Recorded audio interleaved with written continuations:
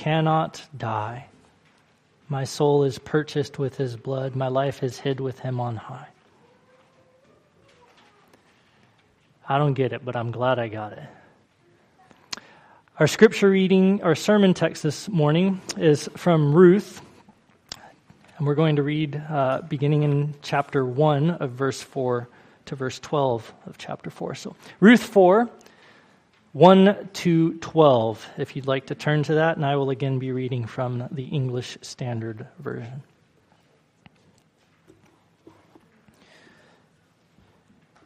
Hear now God's word. We're jumping in midstream here, so I'll just roll with it. Now Boaz had gone up to the gate of the city and sat down there, and behold, the Redeemer of whom Boaz had earlier spoken came by. So Boaz said, "Turn aside, friend, sit down here." And he turned aside and sat down. And he took 10 men of the elders of the city and said, "Sit down here." So they sat down. And then Boaz said to the Redeemer, "Naomi, who has come back from the country of Moab, is selling the parcel of land that belonged to our relative Elimelech. So I thought I would tell you of it and say, buy it in the presence of those sitting here and in the presence of the elders of my people. If you will redeem it, redeem it. But if you will not, tell me so that I may know, for there is no one besides you to redeem it, and I come after you." And the Redeemer said, "I will redeem it." And then Boaz said, "Well, the day you buy the field from the hand of Naomi, you also acquire Ruth, the Moabite, the widow of the dead, in order to perpetuate the name of the dead in his inheritance." Then the Redeemer said, "Well, I cannot redeem it for myself, lest I impair my own inheritance. Take my right of redemption yourself, for I cannot redeem it." Now this was the custom in former times in Israel concerning redeeming and exchanging. To confirm a transaction, the one drew off his sandal and gave it to the other. And this was the manner of attesting in Israel. So when the Redeemer said to Boaz, "Buy it for yourself," he drew off his sandal. And then Boaz said to the elders and all the people, "You are witnesses this day that I have bought from the hand of Naomi all that belonged to Elimelech, and all that belonged to his sons Chilion and to Mahlon. Also Ruth the Moabite, the widow of Mahlon, I have bought to be my wife, to perpetuate the name of the dead in his inheritance, so that the name of the dead may not be cut off from among his brothers and from the gate of his native place. You are witnesses this day." Then all the people who were at the gate and the elders said, "We are witnesses. May the Lord make the woman who is coming into your house like Rachel and Leah, who together built up the house of Israel. May you act worthily in Ephrathah and be renowned in Bethlehem, and may your house be like the house of Perez, whom Tamar bore to Judah, because of the offspring that the Lord will give you by this young woman." Let's pray. Lord, we're jumping in midstream, and there's a lot of context that we're not aware of in this passage.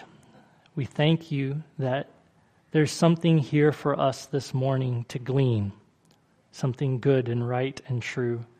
And so we ask that your Holy Spirit would indeed make your word, which is living and active, alive in our hearts.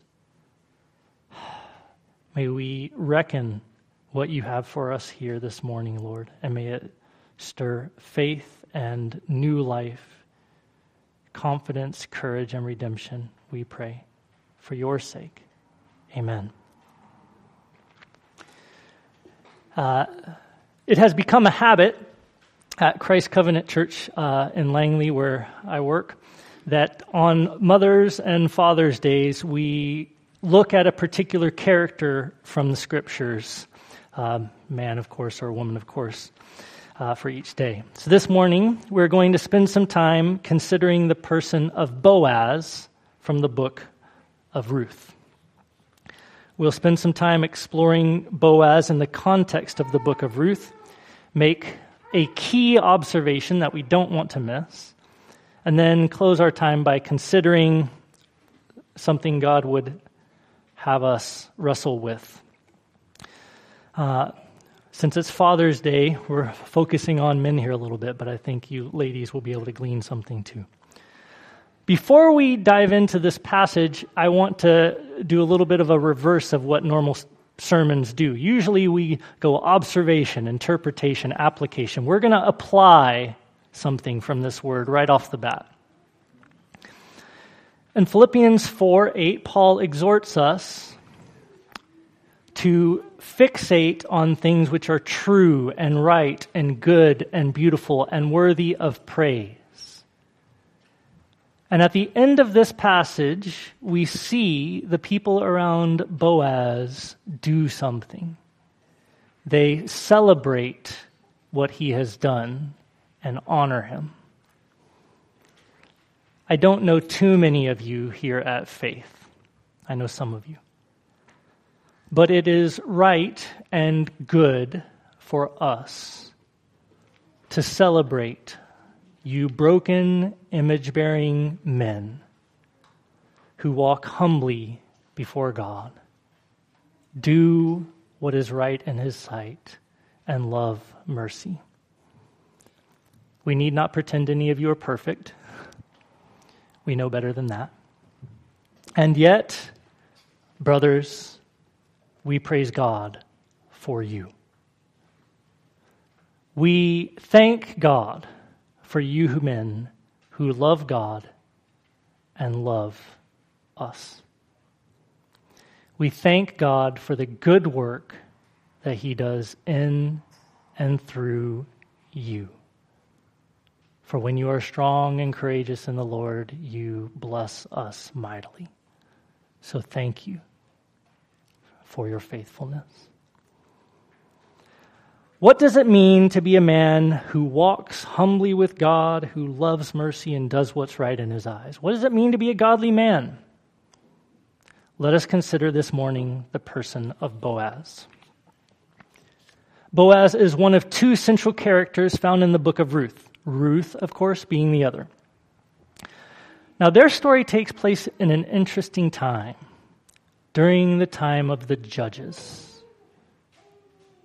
A time when we are told there is no king in Israel, and everyone does what is right in their own eyes.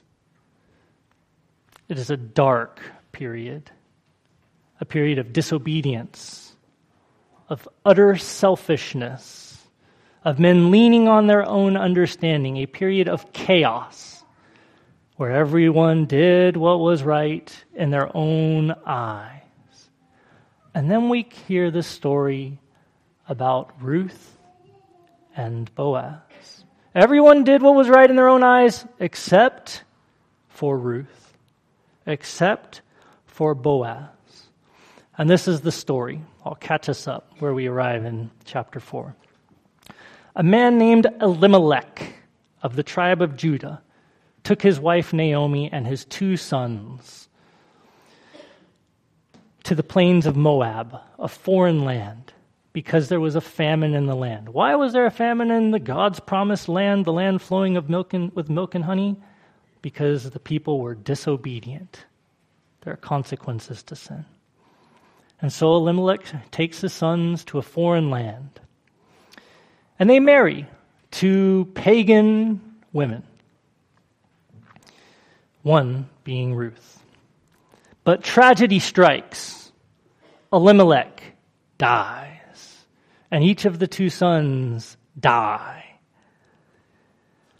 And this leaves Naomi and her 2 daughters, daughter-in-laws, Ruth and Orpah, facing an ethical dilemma. Ruth and Orpah could remarry in Moab and start a new life, but this would leave Naomi left to fend for herself. Naomi encourages the two young women to do just this. Go start a new life. Leave me alone. Orpah takes the opportunity, but Ruth forfeits her chance to start again. She abandons a hope for her future out of love and compassion for her mother-in-law. Where you go, I will go, she says. Your people shall be my people. Your God, my God. Where you die, I'll die. Ruth 1:16-17. And so it came to pass that Naomi and Ruth returned to Israel. You see, Naomi still possessed one resource that had not yet been stripped of her. A land, a property, in Elimelech's name. Upon returning home, Ruth promptly got to work to support Naomi. After all, someone has to keep a roof over their head and bread on the table. Life doesn't just cease to move on when tragedy strikes, does it? No, life doesn't just stop when difficulties arise. So Ruth sets her hand to the plow, and she goes to glean on the sides of the field, as paupers are wont to do. Into the scene steps Boaz. It just so happened that Ruth found herself gleaning in a portion of a field owned by a relative of Elimelech named Boaz. And the text gives us an interesting note. It notes that Boaz is a worthy man of the clan. Now this is a turn of events that Ruth and Naomi did not expect. Finally, some good news in this story. Boaz is a worthy man, a godly man. And in the story, we see Boaz walks by Ruth and the other paupers gleaning in the field, and he blesses them. He takes a moment to stop and speak a blessing to them. And this wealthy man notices that there's a new woman in the field. He has eyes to see.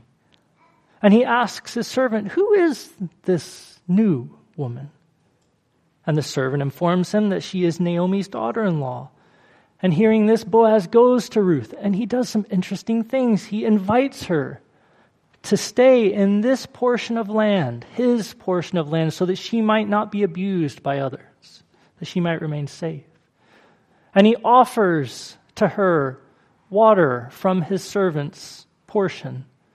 And he commends her for this kindness that she has done for Naomi. And he invites her to share supper with he and his laborers. And he takes from his own stored portion a surplus to give to her and Naomi as she leaves. And Ruth tells Naomi, and Naomi sees this blessing and sees a golden opportunity and encourages Ruth to seize it. For Boaz could be a kinsman redeemer for her. Now, what is a kinsman redeemer?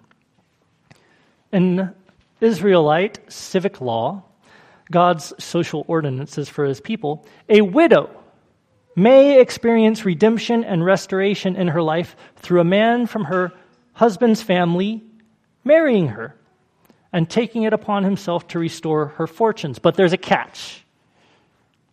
To do this, the man must forfeit his lineage. Any son born to that widow would perpetuate the name of the deceased kinsman. You see? So in this case, a kinsman redeemer bearing sons through Ruth would, in accordance with God's law, bear sons not of Boaz or whoever, but sons of Elimelech. And so a kinsman redeemer faced his own ethical dilemma. Do they care for what God asks? Do they protect their kinsman's honor?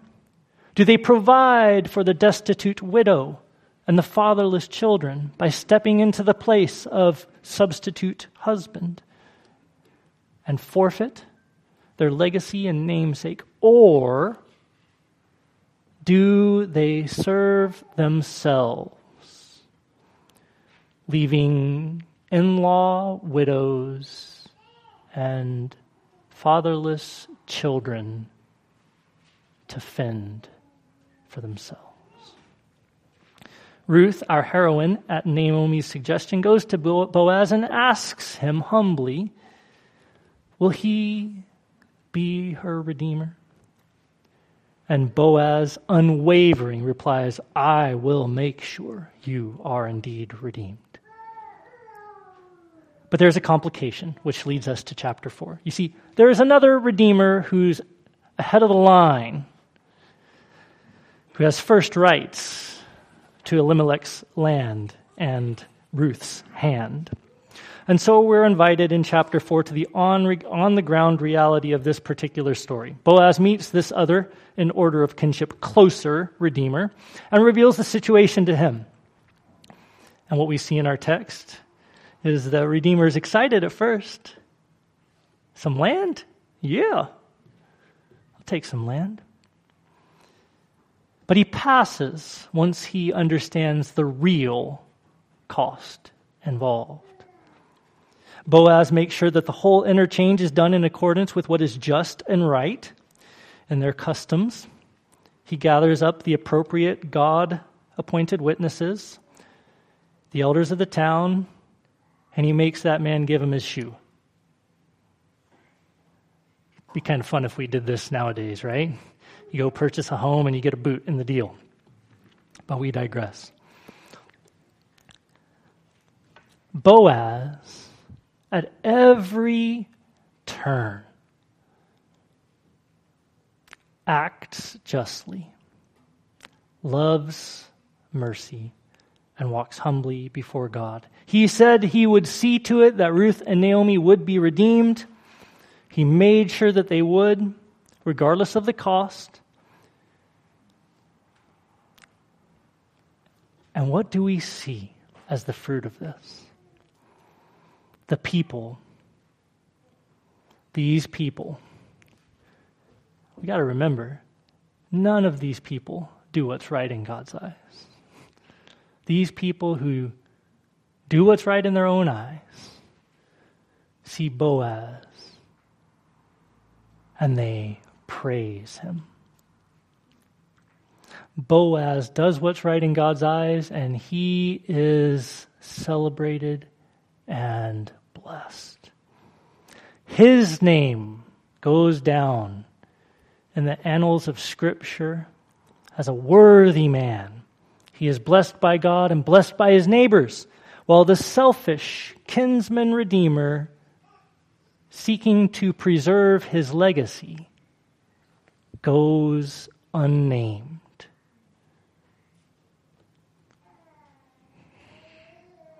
What does it mean to be a godly man? What is worthy of praise?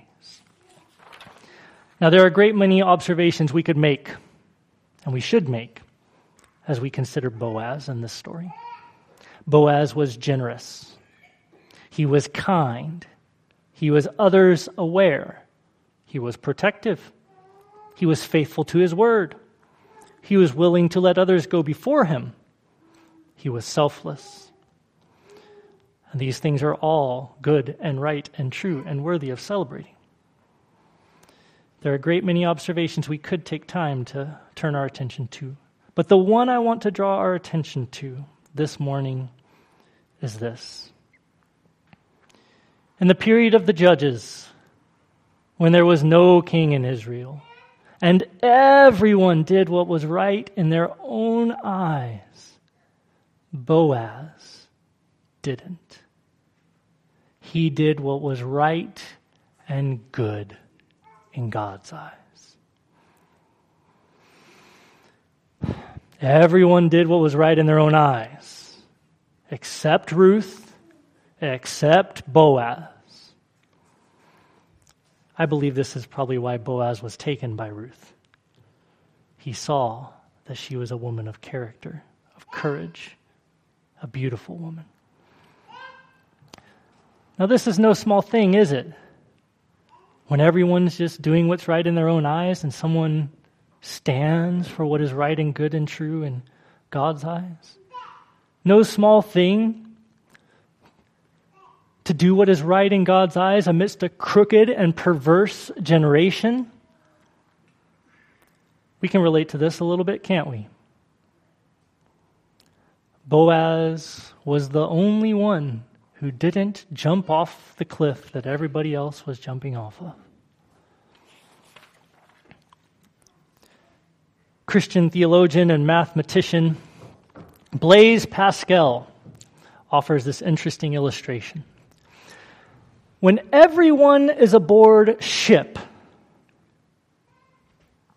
and moving all at once, nothing appears to be moving. When everyone is moving towards depravity, no one seems to be moving. But when someone stops, he shows up what's going on in all the others by acting as a fixed point. When everything is moving at once as on board ship, nothing appears to be moving. When everyone is moving towards depravity, no one appears to be moving. But when someone stops,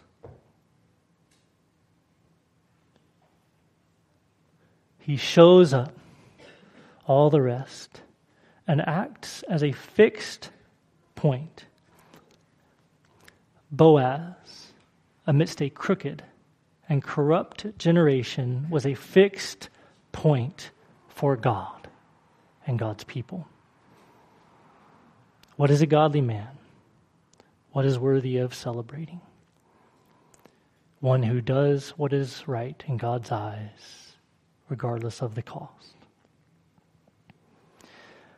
One of the truths that I've noticed as I've matured in my faith, I now do a lot of work as a biblical counselor and work with a lot of individuals. I have realized that we all yearn, groan with eager longing, as Paul says, for sons of God to be revealed. Just as Ruth and Naomi desperately hoped for a Redeemer in their lives, do we not also hope and pray for sons of God to be revealed in our lives? For men to participate in redemption, for fixed points, for women to be strong and courageous. Do we not, all of us, long for the men in our lives, fathers, husbands, sons, brothers in Christ, friends,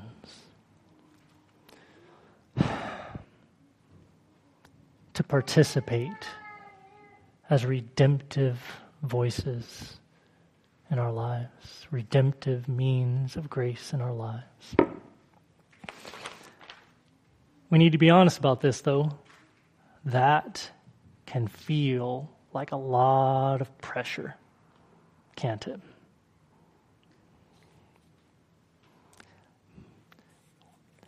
I don't know about you, brothers, but when I start to think about this, I'm keenly aware of how I have failed. That can feel like a lot of pressure. I want to be strong. I want to be courageous. But I know my frame. There is good news, dear brothers, and it is this. We are not called to be messiahs. We are called to be ministers. We are called to be sons. We are called to be royal priests, stewards of what God has entrusted to us, not saviors. Jesus alone can save. He alone can bear the weight of accomplishing redemption. For you, he alone can bear the weight of accomplishing redemption for those we love. We need not try to take the place of God, the Father, the Son, or the Holy Spirit. No, He alone can save. He is willing and able, mighty to save. Our call is to stand as fixed points, to be strong and courageous for His sake, trusting Him to fill in the gaps.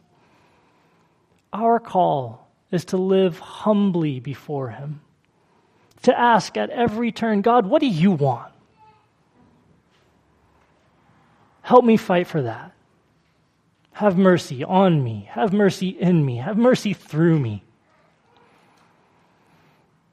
Our call is to walk humbly before the Lord so that He might be lifted up. Now, Boaz in the story of Ruth is a beautiful picture of how a man can walk humbly before God and others and participate in redemption. I'd like to close with a short story of how this has landed in real time and real space for a friend of mine. I knew a friend who is a minister.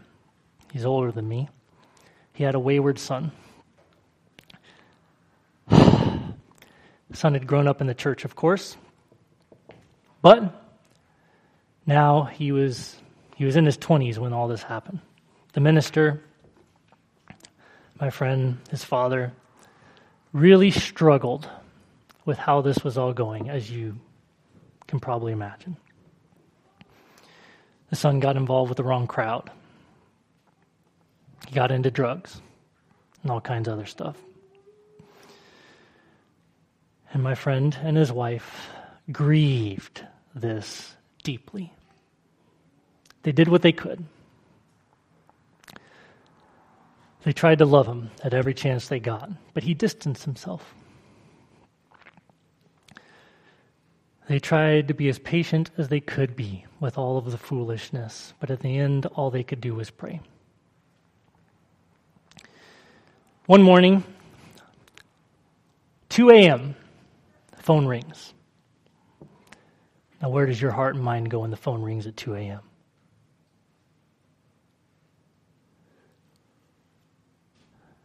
He picks up the phone.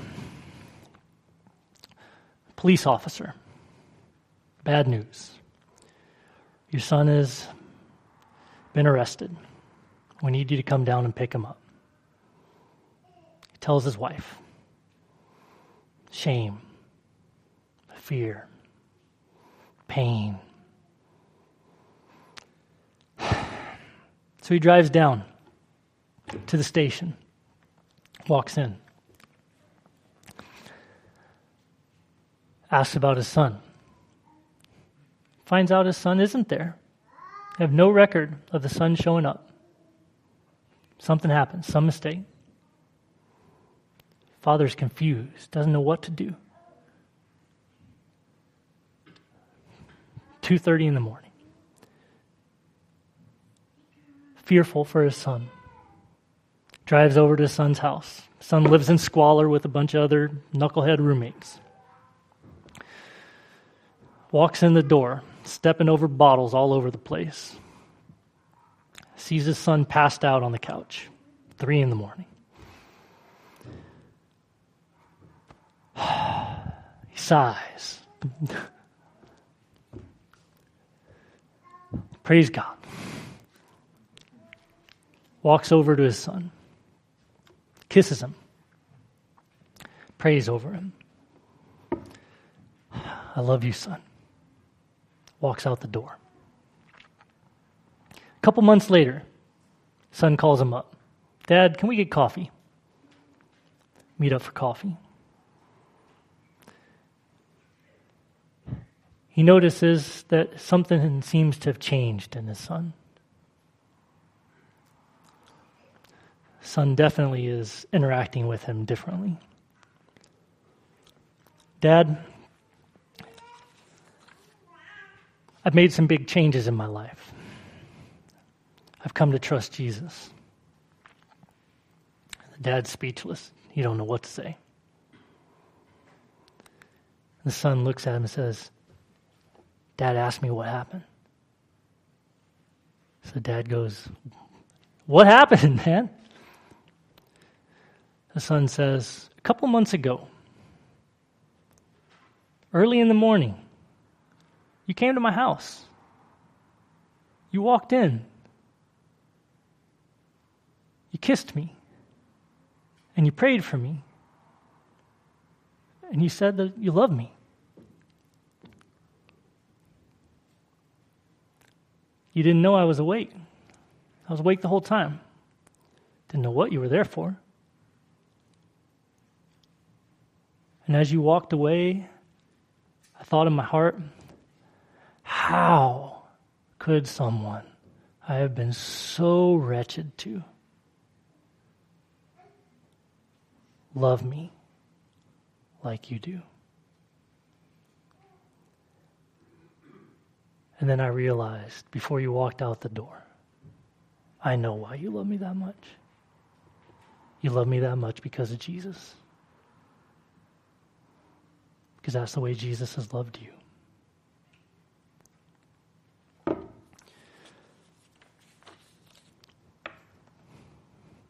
Brothers, there is a lot of pressure on you to be Superman. But you don't need to be any more than what you are. Don't try to be God. You are not called to save yourself, and you are not called to save others. You don't have to be perfect.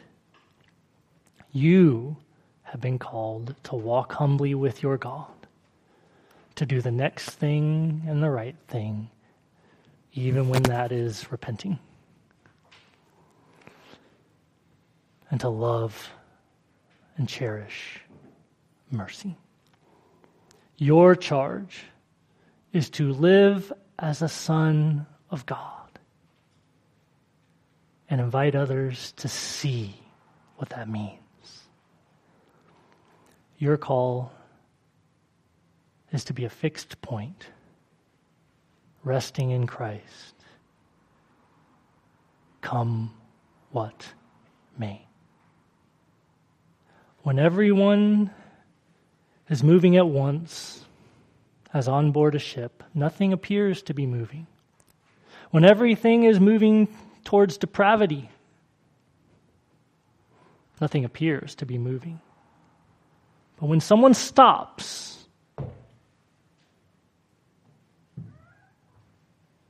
he shows up the others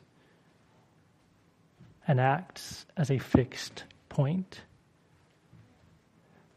Brothers, men, we praise God for those many times where you have acted as fixed points, loving God and loving us.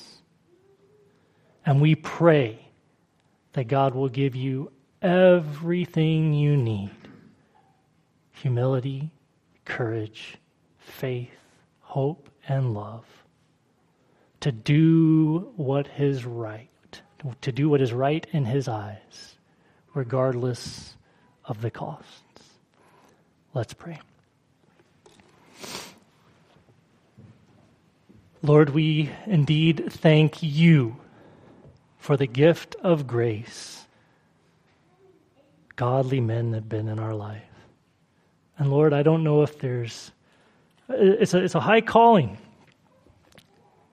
And I imagine there might be some men here who feel shame at where they have not been perfect. We thank you that your mercies are new every morning. And we thank you that godly sorrow leads us to repentance.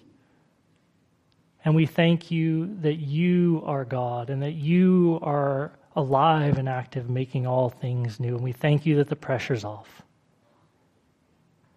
Lord, for our brothers, these men, help us be strong and courageous, we pray. Help us die to ourselves so that your kingdom might come in all of its glory here now in the land of the living in the lives of those we love as we look forward to the kingdom to come. Lord, I ask that you would strengthen our sisters too, to love well, to be patient with men, fallen, broken image bearers being redeemed as we are. And Lord, in all of this, we pray that people will see the glories of your love, the glories of your grace. May we decrease so that you might increase. We ask this in Jesus' mighty name, thankful that he has made all of this redemption possible. Amen.